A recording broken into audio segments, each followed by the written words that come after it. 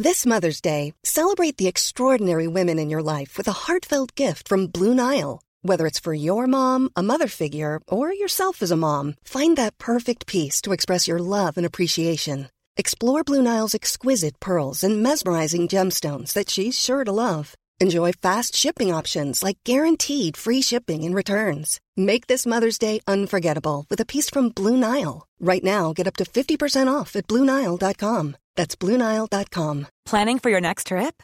Elevate your travel style with Quince. Quince has all the jet-setting essentials you'll want for your next getaway, like European linen, premium luggage options, buttery soft Italian leather bags, and so much more. And is all priced at 50 to 80% less than similar brands.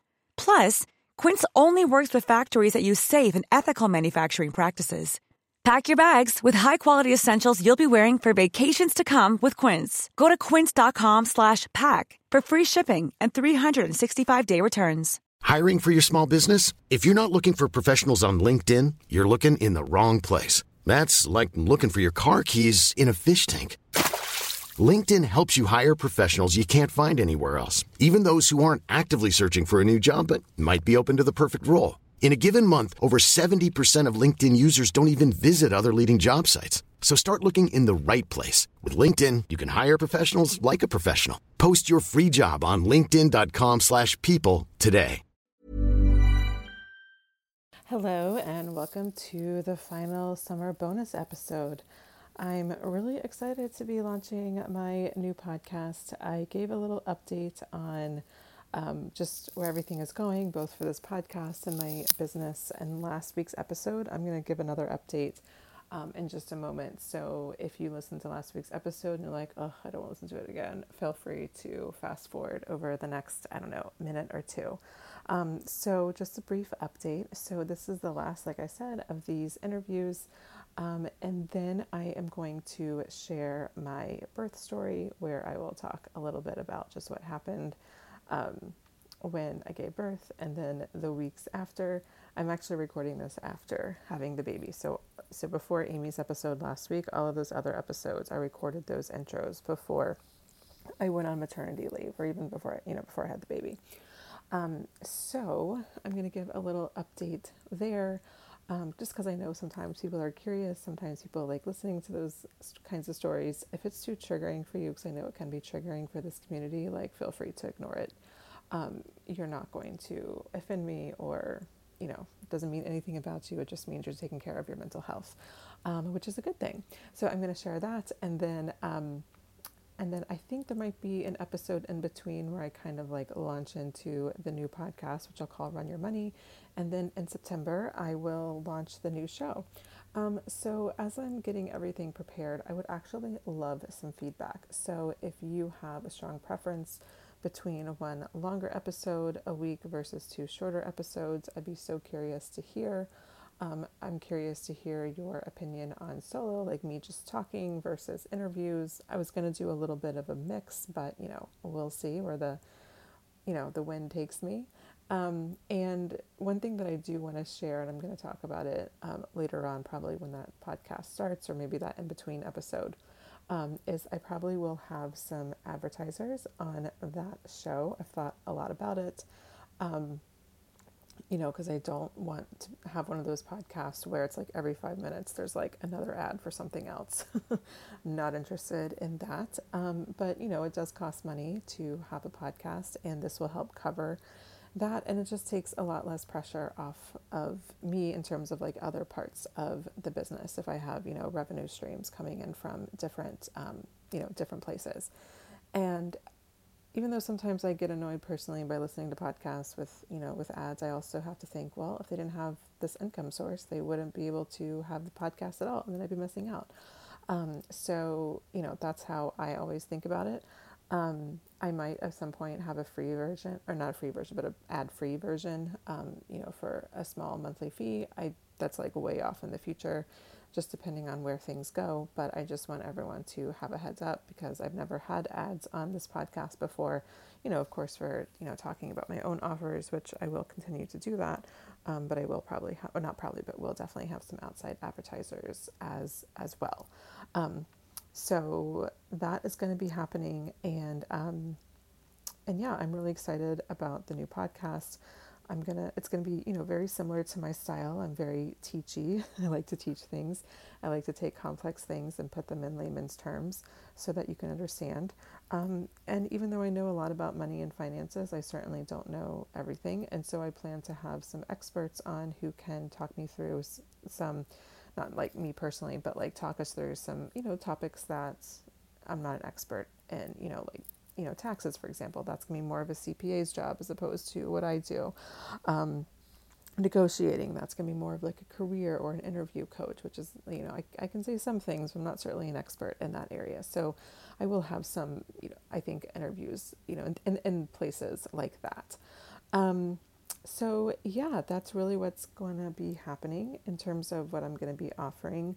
I'm going to have a calculator / goal sheet that will help you figure out, calculate like, how fast can I pay off this debt, or should I pay this debt off faster or slower? And then how could that affect, putting money into this investment or saving this amount of money? So it's kind of like a little calculator where you can play around with some numbers and help you figure out how to, run your money and budget your money every month. If you did the Run Your Money workshop in the spring, you have a version of that, but what we're working on, and by we, I mean, mostly I'm telling my husband what to do because he's really good with Google Sheets and whatever the Windows version of that is. Anyways, so that's going to be available hopefully super soon, which I'm super excited about. And then I will have one-off sessions where you can book a session and we talk about one part of your money, whether it's paying off a debt or figuring out an investment plan or saving or coming up with a budget. Or you can work with me for 6 weeks where we do basically everything and you walk away with your money blueprint.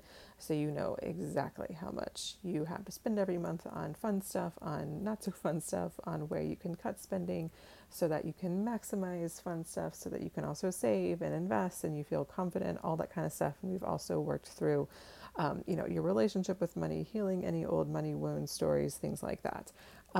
So that's like the whole shebang. And that will be available starting, let's see, we're in August now, so that will be available starting in September. And then I'm probably going to do an investing class because I get a lot of questions. And even though I answer a lot of them, especially like on social media, I think that people just want their specific questions to be answered and also have their hand held, which I totally understand. It can feel really scary to invest if it feels new or scary to you. So I'm probably going to be offering some sort of a workshop like I did in the spring with the Run Your Money, but it's just going to be for investing. So keep an ear out for that. As long as you're subscribed to this podcast, you are going to be subscribed to the new podcast.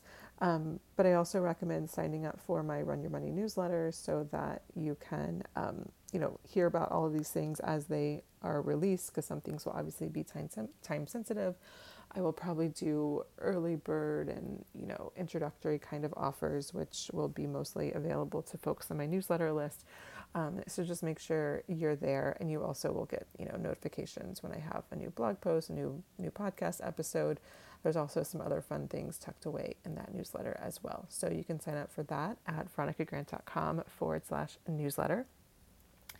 And so today I am releasing my last interview. So this is an interview I was on another friend's podcast. Her name is Dr. Karen. She is a psychologist, and she works both with women who are single and then also who are married or in relationships. And she's doing this podcast now with her brother, which is super cool. He is I don't know if he's a pastor or a minister. Ooh, I don't know. I'm not Christian, so I can't remember like what's what. Anyways, so he does a lot of counseling, especially in premarital counseling for couples. And so he has a really interesting perspective. And look, I'm going to be honest, like this is definitely, I don't know how to say it, like a different tone than what you might be used to from me on this podcast. But I think that if, I've had Kira on the show and, I've talked about money and dating, but this is really about like money and building a life together and having a life together. And so I share a lot of, things that my husband and I have done in terms of our money so that while we do fight, we've never fought about money. And then Karen's brother also has a lot of interesting takes as well, and some overlap for sure. But it's always nice to get a different perspective. So I think you'll enjoy this episode, even if you are nowhere near a relationship, or at least a committed relationship. I think this episode will still just be supportive. It'll just give you some things to think about and look for, and able to set some goals. So like, this is what I want in a relationship moving forward when it comes to our money. And I think this would be especially important to listen to if you've ever been in a previous relationship where money was a sticking point, or where you were kind of footing all the bills and you had someone that was just, being a lump on the couch or whatever. I think it's an important episode to listen to, so that you don't find yourself in a sticky situation financially in a relationship. So anyways, I hope you enjoy this episode. I will be back, I'm pretty sure, next week with my birth story. Then we'll have that in between episode where it'll be a nice little transition from the Love Life Connection to my new podcast, which I'm going to call Run Your Money. And then we're going to start with the new show in early September, which again, I'm just so excited about. And so if you have topics or questions for me when it comes to money, then let me know, because I can either answer that in a Q&A episode, or that can actually be, depending on the question, it could actually be an entire episode. So you can send me a DM. I'm Veronica E. Grant on Instagram. You can also send me an email, support@veronicagrant.com, and let me know. Will I be coaching people on the show like I did the Love Life Connection? As of now, I'm not planning to, but I'm not opposed to it. So I don't know, not for right now, but maybe if there are people that would like to have some, because it's more consulting that I'm doing, so it's a little different, but maybe if you're interested, let me know and I'll think about it. But yeah, anyways, so I'm super excited for listening to this episode with Karen, and then we're going to be moving this train to the next destination of Run Your Money, and I'm super excited. I'm super excited that you're listening and hopefully coming with me. All right, without further ado, let's get to Karen's interview with me. I get asked a lot, do you think we should keep our money separate or combined? And I say, whatever works for you is what works for you. What's important is that you have a system that does not breed resentment and that is open and transparent, and you talk about it. Welcome to Love and Life. I'm Dr. Karen Anderson Abril, here with my co-host, Pastor Elliot Anderson. And Love and Life is your place to hear conversations grounded in psych research, psychotherapy, and biblical truth to help us thrive in love and life. So, Elliot, I remember in Professor Shea's marriage and family class in college, which you took a few years before I did, that he said that the number one reason that couples divorce is because of finances. And that totally surprised me. Now, I'm sure different studies will find different things, but from the studies I've seen, it's always in the top 2, 3, if not number 1, as a study Professor Shea presented indicated. And that's the subject of today's conversation. We're going to talk about money in dating, in committed relationships, and absolutely in marriage as well. And I want to start by sharing an article from the journal Family Relations, Interdisciplinary Journal of Applied Family Science. The article is entitled Examining the Relationship Between Financial Issues and Divorce. The researchers studied 4,574 couples and found that for both wives and husbands, financial disagreements were the strongest disagreement types to predict divorce. Therefore, the researchers concluded that, quote, these findings suggest that financial disagreements are stronger predictors of divorce relative to other common marital disagreements. Joining us today for the conversation is Veronica Grant. She actually appeared on Love and Life way back in episode 161, where she talked about dating with confidence at any size. Veronica was for many years a dating coach, and now because, as we've talked about, money and finances are an integral part of our relationships, and they have a huge impact, Veronica found that she was talking about money with her clients quite a bit and really enjoying the financial coaching that started to happen.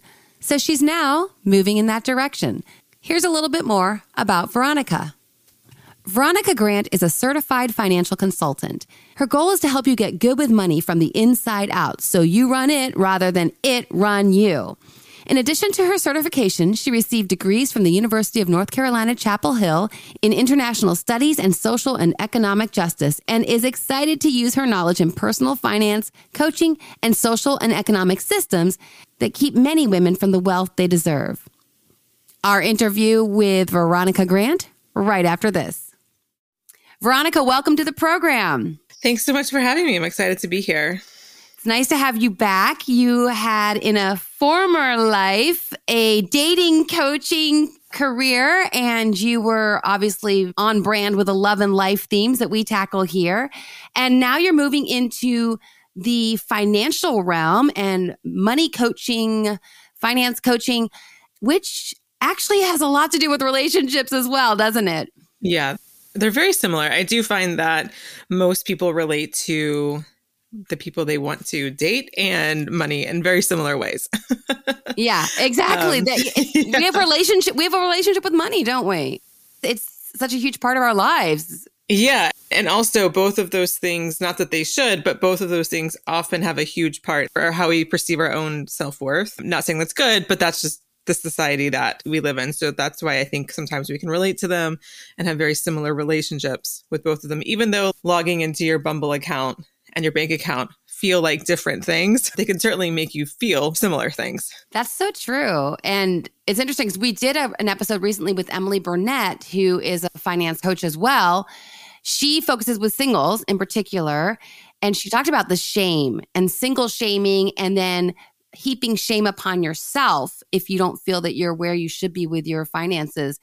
That's very much interrelated. Oh, yeah. There's so much money shame. I was just writing out some content pieces that I'm going to make. And there's so much, especially around debt, that just absolutely drives me crazy. You never know, really. I mean, you really don't know what a relationship is like behind closed doors, and you really don't know what someone's bank account is actually. People can put up a real good facade. I like to say, Veronica, that the two things in relationships that are the most vulnerable are sex and money. Yeah, I agree with that. Because of potential for being shamed. Absolutely. Shamed and scared and feared and vulnerability and how you feel about yourself. Yeah. That identity piece you just talked about, Veronica, I think is huge. So we're going to talk about not only money in marriage, we certainly will. And I just remember from my psych courses in college that money is always one of the top leading reasons that people get divorced. And certainly infidelity and others, they probably neck and neck here and there. But also talking about if you're dating, if you're in partnership right now, getting to know someone, let's be aware of the way that they handle their money, their spending habits, because it is a big predictor for divorce. Elliot, what do you see? I'm sure you have couples that come in. I'm wondering, do they come in right away with the finance questions, or is that maybe underneath and the symptoms look different? Yes, for both. So in my premarital instruction, when the couples are preparing for marriage, there's one entire session about money, but there's lots of woven pieces of the money financial piece throughout. And that balance for each of them, sometimes if they're very young, they're basing it on their family system, not even their own yet. But even if they've been in life a little bit, been independent, had their own apartment, their own job, all of that, though, the aspect of spending and saving, the aspect of budgeting, not budgeting, the aspect of how generous are we or not generous, the terminology they use, is it we or is it I? There's just so many variables. A recent couple that was in the premarital stage and had really I could really call it a fantastic relationship outside of a massive money issue, broke up. Everyone thought they were going to get married, and I couldn't advise them differently because they could not see eye to eye financially at all. What strikes me when you talk about that is that something that people don't think about, but we talk about on Love and Life all the time, is that it's values. And so it's a values mismatch.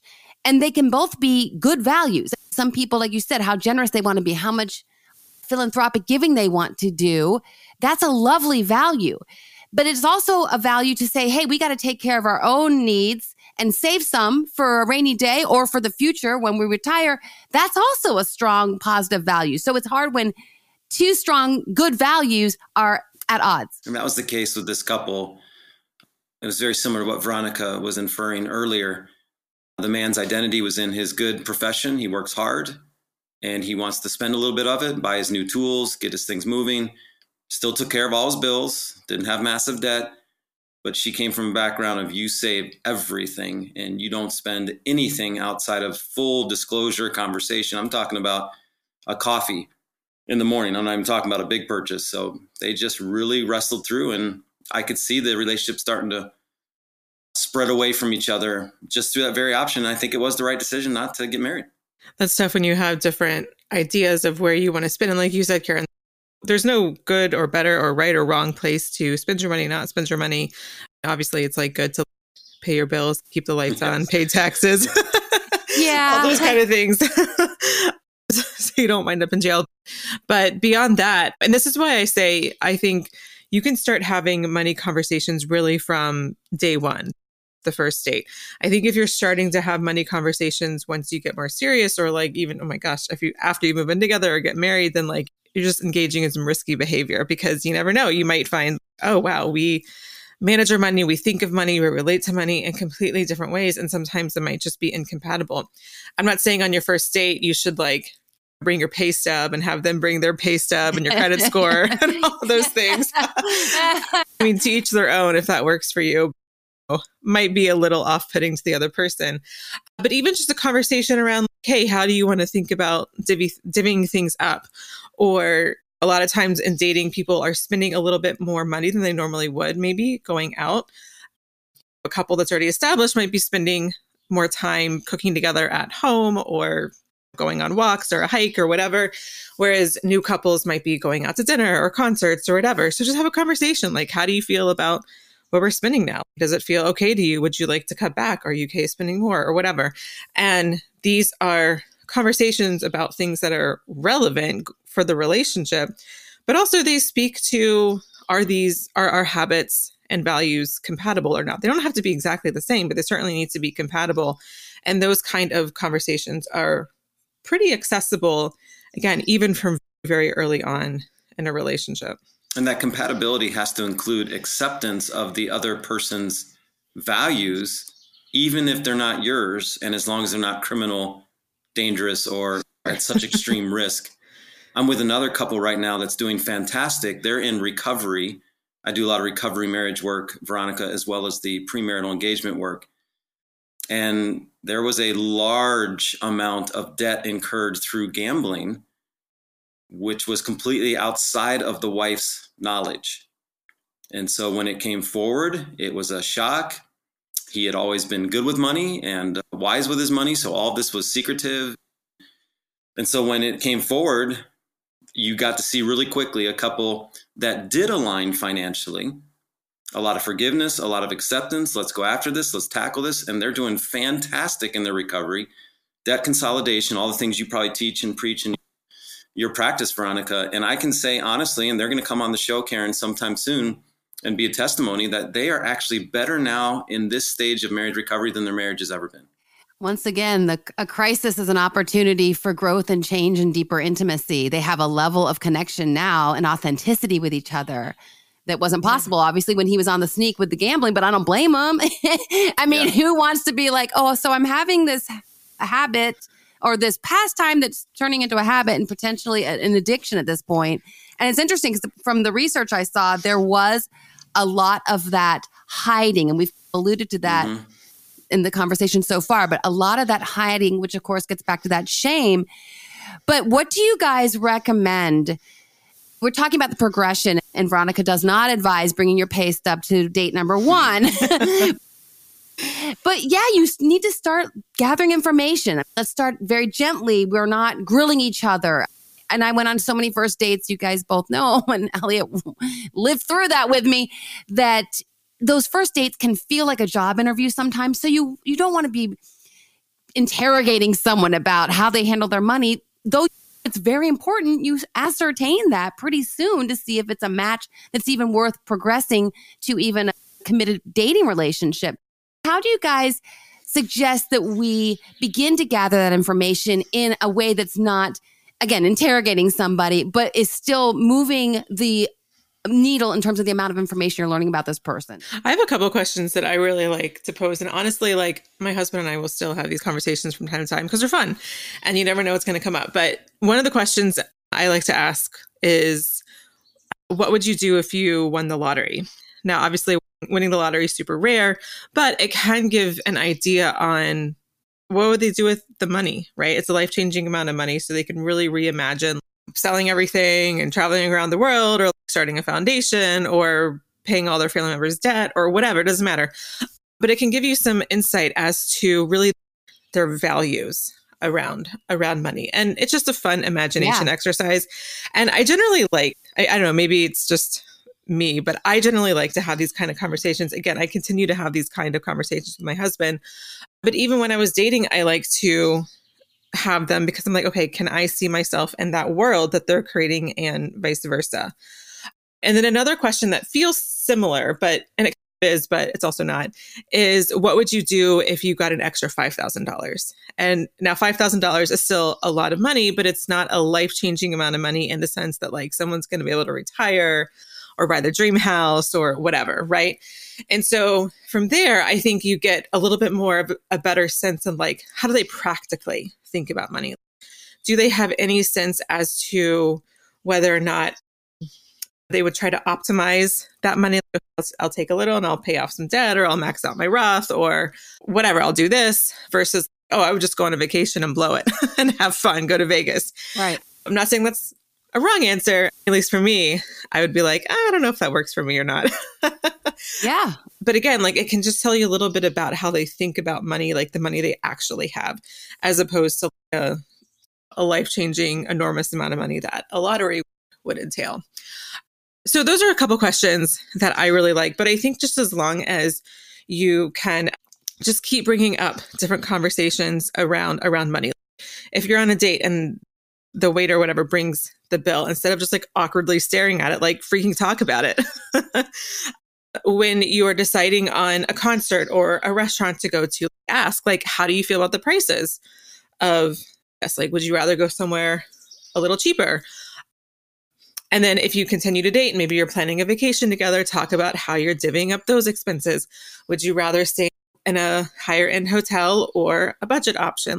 Again, just having these conversations so that it just feels normal and natural, so that, having a relationship is only going to get more expensive and talk about bigger and bigger purchases like homes, cars, kids, college, all that kind of stuff. And so you just work your way up. And again, like if you are having those big money conversations, and those are some of the earliest money conversations you have, again, like it's just risky business. So just start small. Like, money affects your life every single day. Every day you're thinking about money, most likely, because you're thinking about what to spend, what to not spend, what to cut, what to save, what to invest, whatever. And so just like how you might talk about, I don't know, what your coworker said at work with your partner, just talk about like the money that you're spending or not spending, and just have it be like a normal part of life, because in fact, money is a normal part of life. So I love those questions because they are very non-threatening. They're just getting to know you questions that no one would feel like, why is she trying to probe into my financial history? That's just a fun kind of hypothetical. But yeah, you're going to gather some very, I think, important information. Elliot, what do you do with your couples that come to you? Yeah, in the engagement phase, I'm doing essentially the same things Veronica's doing in a different kind of style. So it's very interesting just to ask the couples, hey, tell me each of you individually, how was money perceived in your family? How do you guys feel about money? Because that can give you a lot of interesting answers that's not always based on simply, well, I like to make it and save it or spend it or not spend it. And that is often a safer way to get that topic going, because someone will say, my dad was great with money, but he's really tight and it frustrated me. And so that's why I like to spend a little bit more. And you can sometimes see the partner go, oh, I didn't know that. That gave them some insight immediately. Mm-hmm. And then I have lots of documents, value documents and power imbalance documents that do the very things Veronica's talking about. So the very question, like, what would you do if you had an extra $1,500? And then I make them choose things, Veronica, to talk about together. So it has different angles of, would you pay off debt? Would you get a fancy present? It gives them like 4 or 5 options, and then helps you talk about the philosophies of money. which often are different than our values even. And everything she said, I love it, and we'll incorporate some of that as well. And just trying to get the topic talked about. It somehow has this magic power that we're afraid to talk about money. And getting into in early and often in the premarital engagement stage is hugely important. I love the talking about money like when you were growing up. I think that's really important because we will often relate to money the same way that our parents did, or will rebel. Wow. Nice. Yeah. What you're hearing are the sounds of people everywhere putting on Bombas socks, underwear, and T-shirts made from absurdly soft materials that feel like plush clouds. Yeah, that plush. And the best part? For every item you purchase, Bombas donates another to someone facing homelessness. Bombas. Big comfort for everyone. Go to bombas.com/ACAST and use code ACAST for 20% off your first purchase. That's bombas.com/ACAST. Code ACAST. Hiring for your small business? If you're not looking for professionals on LinkedIn, you're looking in the wrong place. That's like looking for your car keys in a fish tank. LinkedIn helps you hire professionals you can't find anywhere else, even those who aren't actively searching for a new job but might be open to the perfect role. In a given month, over 70% of LinkedIn users don't even visit other leading job sites. So start looking in the right place. With LinkedIn, you can hire professionals like a professional. Post your free job on linkedin.com/people today. All against it. So it's either like the same or the exact opposite. I've noticed. So true. And it just gives a lot of insight as to what your habits might be or your partner's habits might be, especially if you're in a tight situation or a stressful situation. It's just good to know that, so you know what your instincts might be, what their instincts might be. And then if you know that they might be at odds, you can have a plan to deal with that beforehand so that it doesn't devolve into. And when there's divorces and second marriages involved, boy, that adds another huge layer of finances and what's going to your other kids and what's going to your ex and why are you doing this and why are you doing that? There's just a lot of, it gets more and more complicated when secondary and third arrangements, partnerships get involved. I like the question, how do you feel about money? Because that, again, like you said, there's a philosophy, there may be values that would be revealed, even to the person themselves. Maybe they've never thought about that. What do I feel in my gut about money? You'll learn their worldview. Money is something that easy come, easy go. Or money is something you can always make more money. You can't make more time, but you can make more money. Or money is always hard to come by. Or money is something that our family never had. If you're interested in processing further as you align your mind, body, and spirit, we're here for you. Head over to loveandlifemedia.com and click on the Work With Us tab. There you can book individual or couples sessions. Or sign up for one of our support groups. Purchase one session or a multiple session package. We'd love to work with you. Sign up at loveandlifemedia.com. Can you tell us, Veronica, a little bit of a pragmatic look at how you coach those couples or the individuals that come to you for help? Yeah, so I don't coach couples. I have only coached mostly women, probably 90% women. It really depends on what the exact situation is, but like ultimately, like what it boils down to is one, like what you were saying before, Elliot, is making sure you have your own relationship with money in a good place. And then making sure you have your own solid money system. So there's like the internal piece and then there's like the practical external piece. I don't think it means that you have to have like your house bought and all your debt paid off and making all the money you want to make and all those kind of things. Because those things can be gradual and they can change and they can whatever. But I do think that you have to have a relatively good relationship. I say relatively because, nothing's perfect. But if you struggle to talk about money, or if you struggle with your relationship with money, or if you struggle with scarcity, or who am I to have this money, or money is evil, and so then you like sabotage it or just spend it the second you get it, or whatever the pattern and the belief, that goes with it is, that's probably going to either show up in your relationship and then cause problems, or it's going to leave you susceptible to financial control, financial abuse, or at the very least, like financial gaslighting. Oh, we don't want to talk about that. That's not romantic. That kills the vibes or whatever. And so when you feel really confident with your relationship with money, I'm not saying the money you have or don't have, but just the relationship with money and what it is and how it can be a tool to enhance the life that you want, then it's much easier to ask those questions that we were talking about, like how did you, or what was money talked about, or how was money talked about in your home growing up, or what would you do if you won the lottery? What would you do if you won $5,000? Those are pretty simple questions. But if money is just super, super uncomfortable for you, then like they're going to be really challenging to ask. So that will be the first piece. And again, like that will be really similar often to my client's relationship with men or just the person they're dating as a whole. Oh, am I good enough for him? Or is he out of my league? Very similar questions to, do I deserve to be paid that much? Is it greedy to ask for a raise or whatever it is? And then the practical piece, again, I don't believe you need to like have your own home or have all your debt paid off or whatever, but you do need to have a well-oiled money system, meaning like you need to have a plan with your money. I call it every penny with a purpose.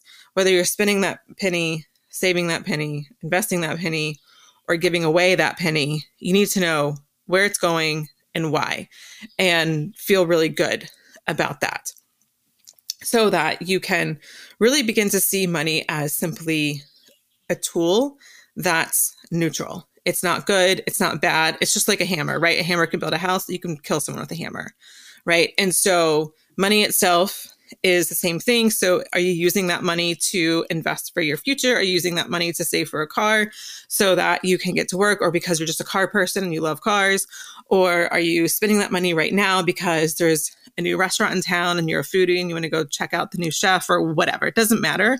But the point is that you need to have a flow and know like where your money is going and not constantly be feeling guilty around spending that money on the restaurant, because that means you're not investing for this or saving for that. But you just have a system of where you know everything is going and that everything is taken care of. Those two things in place, like the internal and the external, puts you in a really good spot to then overlap or merge your finances with someone else. And when you are good with your money, both inside and out, it makes it so much easier to spot, we'll just call it ill-fitting people, either because they don't have their money stuff in order, like internally or externally. To me, like that would have just been the biggest turnoff, because I was really good with money, both internal and external, while I was throughout dating, but especially when I met my husband. And so we have very different ways in which we manage our money, but our values are overlapping and the trust is there and the open and honest conversations are there. And again, that's what's most important, rather than having a plan to wait on the man or whatever it is, or all these other things that can just get people, especially women, into trouble in relationships. It just strikes me how, as you talked about, Veronica, money is it's neutral in and of itself, but it's so loaded with those values and beliefs that, it's really imperative to understand yourself and your relationship with money. And then whether, again, that's going to be a strong fit with the person you're seeing and then eventually considering marrying, or if it's an ill fit, like you said. In my work, Veronica, I work with a lot of Christians and a lot of very spiritual couples, pastors and pastors' wives that come to me for different help. And sometimes the pastor, the husband, often will use the gaslighting in a spiritual way. And then I have to remind them that Jesus talks more about money than he does heaven. So even the Lord was talking about money quite a bit. And Paul's got the great verse where he says, it's not money, it's the love of money. That's the root of the evil, not money. Money is necessary. Yeah. Money can be a tremendous blessing. And I do studies and teaching in abnormal psychology here at Judson. And we did this survey on happiness for my students, related on what was in the research. And all of them put the answer false on this true and false survey about, does making a lot of money make you happy? They all wanted it to be not true, but it is true. Yeah. That when you make more money, you are happier. So there's these beliefs and this cultural thing, like you can't, talking about money is somehow not spiritual, which is totally not true, or somehow that making a lot of money and being wise with it and smart with it will actually make you happier, will help you individually. And then of course, with a right fitting partner, make the couple work also. Yeah. The thing about money being neutral, this is an ironic thing. I My husband works for the government. He worked for the Bureau of Engraving and Printing, where they print like cash, like bills. And now he works for the Mint, where they make coins. And so he's always made money. And that was like the joke that I told my dad when I first started dating him. I was like, oh, don't worry, Dad, he makes money. Very literally. Anyways, my point is that literally money is neutral, but literally it's all made up. It's literally printed like down the street from where I am. And and that's not to say that the value that either you or society places on a certain amount of money or doesn't place on a certain amount of money isn't real, because those feelings and the shame and the embarrassment or the pride or whatever those feelings are certainly real and certainly can have real ramifications. But I think just remembering to back up a little bit, like, oh, it's just a number. It's just this. How can I grow it? How can I do this with it? How can I use it for good? How can I use it to create security in my life? And I think that's where a lot of the happiness does come from. I really detest, and part of the reason why I wanted to get into the financial space is that some of the financial advice out there drives me freaking bonkers, because I do think it's gaslighting. I can't tell you how many financial advisors or experts or whatever out there are telling you to like how to slash your grocery budget and how to do this and how to save more here and how to like pinch pennies there. And look, I'm not like against saving money when it makes sense. I'm not against, I don't advocate like just spending money willy-nilly and like wasting it and paying for the most expensive internet package when it's not what you need. I'm not saying you should do that. But at the same time, if you have more money, it makes it easier to spend money, save more money, and invest more money. And that's just math. And so it is true that I know there's like a cap, I don't remember what the exact number is, of like where it's a diminishing return. But when you have more money and you're able to then provide yourself more security through emergencies or potential job losses or health scares or retirement or whatever it is, you're going to feel probably less anxious and less stressed. And when you feel less stressed and less anxious, I don't think you have to be a psychologist to say you'll probably be a little bit happier. And I think it's okay to really own that, not just in your life, but like advocating for yourself when you're talking about money with your partner or money with your employer in terms of needing or wanting more or better benefits or whatever it is. I think it's okay to own that. I love the financial freedom you're teaching. Yeah. Right. To be good with it, to be smart with it, to be frugal with it, but also to be free so you're not being owned by something you're actually has a strength. Yeah. And so sometimes, yes, I have to encourage couples, hey, you're working really hard. Now set aside a tiny bit and just have fun together. Don't just be so stressed, so worked up about the particular debt you're trying to pay off quickly that you actually lose fun and lose a connection with your partner, and you get through all this headache and then you divorce anyway because you stopped having fun together. All you were doing is working to pay off bills. And so I love that you're advocating for them to be holistic about it. Yeah. The analogy from when I was a dieter for a very long time, mostly with like calorie restriction or don't eat sugar, don't eat that or whatever for a long time, starting when I was pretty young, probably like around the same time I was babysitting. And I just remember, if I told myself I was going to eat carbs or only a certain amount of calories a day, like all I wanted to do then was like eat all the carbs, or I had gotten my calorie allotment by noon. And then I'm like, oh my God, what am I going to do? And so when you restrict yourself, like at some point you're going to binge probably a lot more than you normally would have. And I think it's a similar thing with money. And it's part of also what drove me to get into the space and what drives me crazy about some of the other advice out there. It's like even Susie Orman, who I love, but I've learned a lot from. She has this video that has a bazillion views where it's like, ask yourself before you spend something, is it a need or is it a want?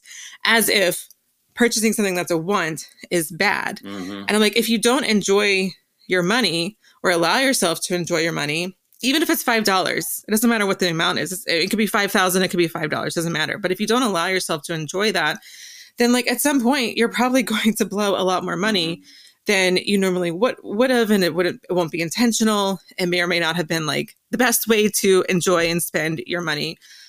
And so it's much better to have wants built in to the money you do have and your budget so that you can enjoy it. And then you're much, much less likely to then like metaphorically eat the whole bowl of cookies. Yeah, definitely some overlap there with the freedom within discipline, but there's got to be the freedom within the discipline. If the discipline is so restrictive, that you lose all zest for life. Totally. Yeah. If you don't enjoy your hard work, you're going to stop doing the hard work eventually. Yeah, that's also true. Yeah. And to reward yourself for the progress, not just the final goal, whatever that is, but to give yourself incremental And to rewards. talk through that as a couple, if we're talking marriage or partnership as well, so that my wife fully knows now for 34 years together that I'm going to reward myself with some custard or some ice cream. That is just going to be, if I've busted my tail and we've met a goal or paid something off, I am going to Culver's. I'm getting a mixer. Now, I'm not going out and buying a car without telling her. So there's some freedom within our system. She has a very tight system that I've totally yielded to and reaped great rewards from it. I'm pretty good with money as well. But like you, Veronica, she's really systemic and has it all locked in her head easily. Yeah. For me, it's a little bit of work, but we've learned as a couple, how do we talk about it? Yeah. And how do we find some freedom based on my more spontaneous, outgoing side of my personality compared to her more reserved, introverted. But when you talk about it and work through it, then the reward and the joy of, hey, I'm going to custard can be celebrated by both of us. Yeah. Even if she chooses not to spend at that moment. Yeah. And that's really I think a big part of the secret. Like I get asked a lot, do you think we should keep our money separate or combined? And I say, whatever works for you is what works for you. What's important is that you have a system that does not breed resentment and that is open and transparent and you talk about it. I've seen both, or like a combo of the two, where there's some combined and some separate accounts. And I think that's great. Our satisfaction and joy in life is directly related to our satisfaction and joy in our relationships. Elliot and I are here to help. We'd love to design a workshop, seminar, or weekend retreat for your organization. We'll bring the psych research, of course, along with over 60 years of combined experience in psychotherapy. We'll share science-based therapeutic techniques within the context of a Christian worldview. We can level up in our relationships. Contact our producer, Tim May, at tim@loveandlifemedia.com to book us. I use a lot of alliterations and acronyms in my work, and I think you'll like this one, Veronica. I talk about the 3 Fs, and it's not the F word that often comes in marriage when we talk about money. It's functionality, faith, and fun. And how we handle all those. It's not just a money thing for me, but those 3 Fs are really important. And I think what you're talking about is too many couples, at least in my work, have the faith part because they tend to be spiritual people that are coming through church or Judson Connections. They've lost a lot of fun, but their functionality, systemics about raising kids or about handling their money or about time issues is just a disaster. Yeah. And trying to teach them brass facts, functionality, how do you build a better systemic? And money is obviously a huge part of that, can lead to more fun and faith again. So I think we're speaking the same language from a little different perspective, but I just want to give you those Fs that. I always liken it to like the tango or some other kind of like complicated dance that I can't do. If you don't know where to put your foot, you're stepping on each other's toes all the time and you're tripping and you're having just not a great time. But if you know exactly what to do and your partner knows exactly where to go or where not to go, then you're going to create this like really beautiful movement between these two bodies. It's just a beautiful thing to watch. Like I think sometimes people hear boundaries or budgets or things like that. They're like, oh, restriction. And they just like, no.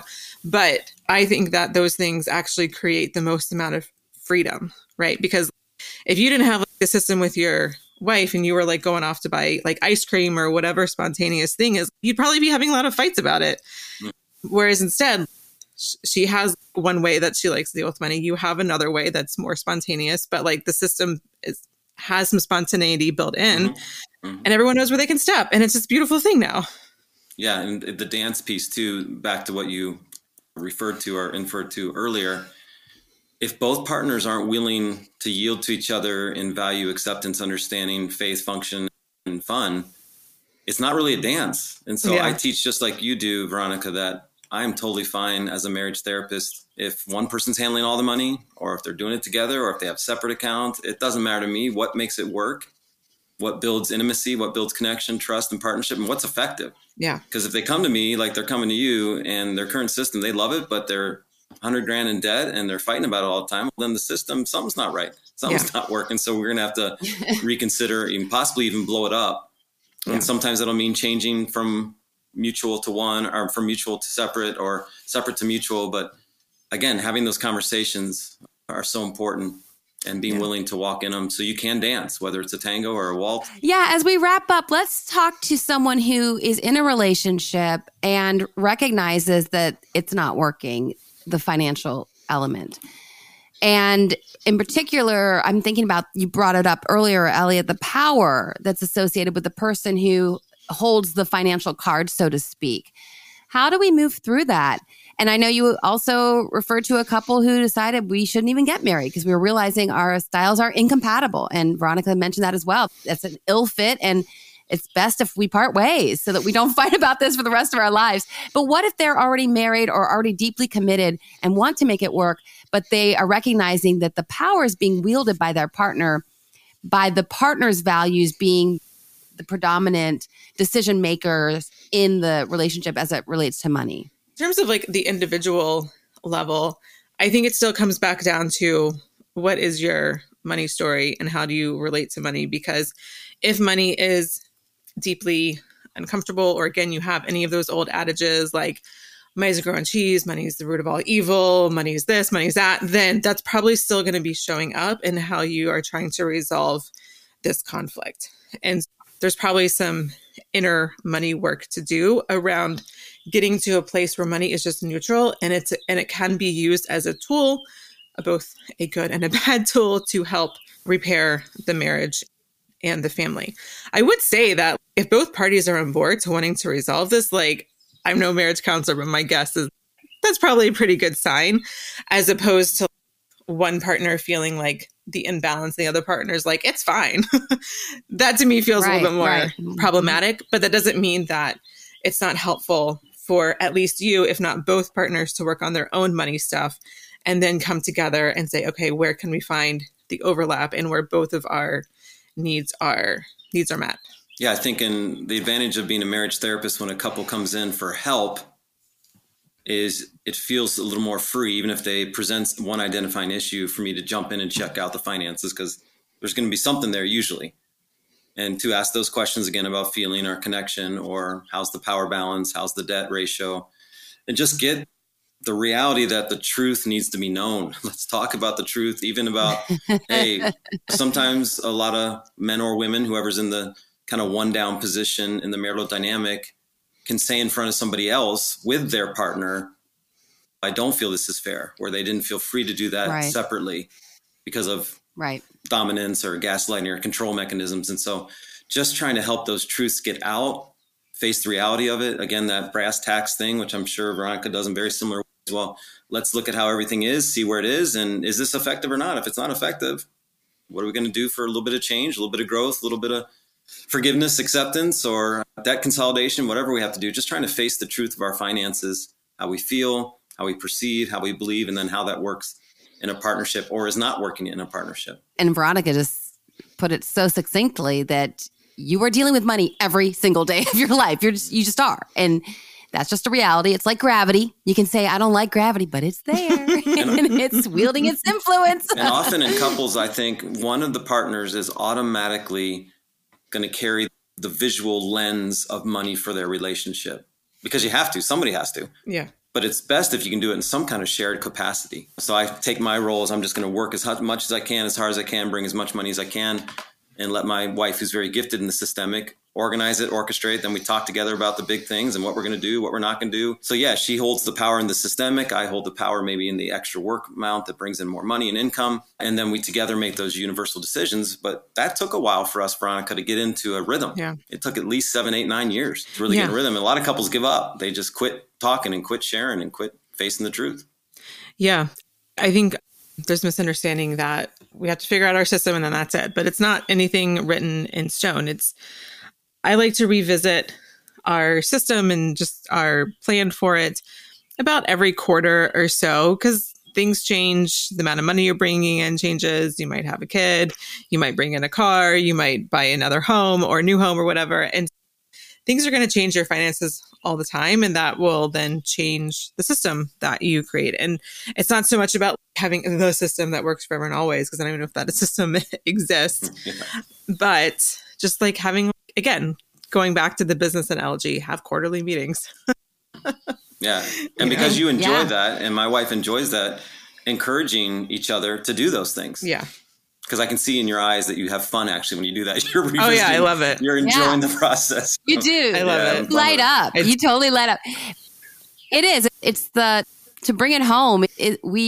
A partnership, a marriage is a small business essentially. You are your little your LC or whatever you're going to incorporate yourself as. And in order for that business to thrive and to be fun and to dance, as we talked about, to have that dance element to the partnership, it's important to get this stuff nailed down and to where, again, it can be free and fun, as Elliot mentioned as well. Veronica, where can listeners find more about you and your work? There's a few places. I have a money checklist because I know one thing that people or hear from a lot is, I want to do this, I want to do that. I don't know what to do first or how to do both or how to prioritize both. I have a money checklist that just takes you through what to do first, second, third, and you just check things off as you go along. And you can download that at veronicagrant.com/checklist. And then I am posting mostly daily little money tips and lessons over on both Instagram and TikTok now, which is super fun. I'm new on TikTok, but it's super fun.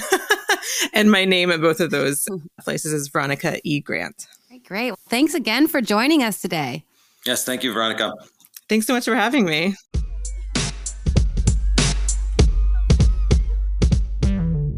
Thank you, as always, for sharing a portion of your day with us. We hope that you feel encouraged and empowered by knowing more about how money and finances impact relationships.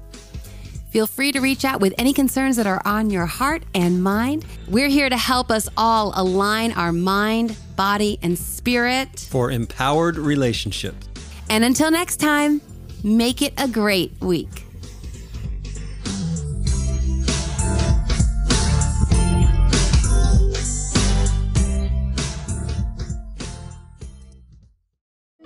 Love and Life is produced by Tim May and host and executive producer, Dr. Karen Anderson Abril.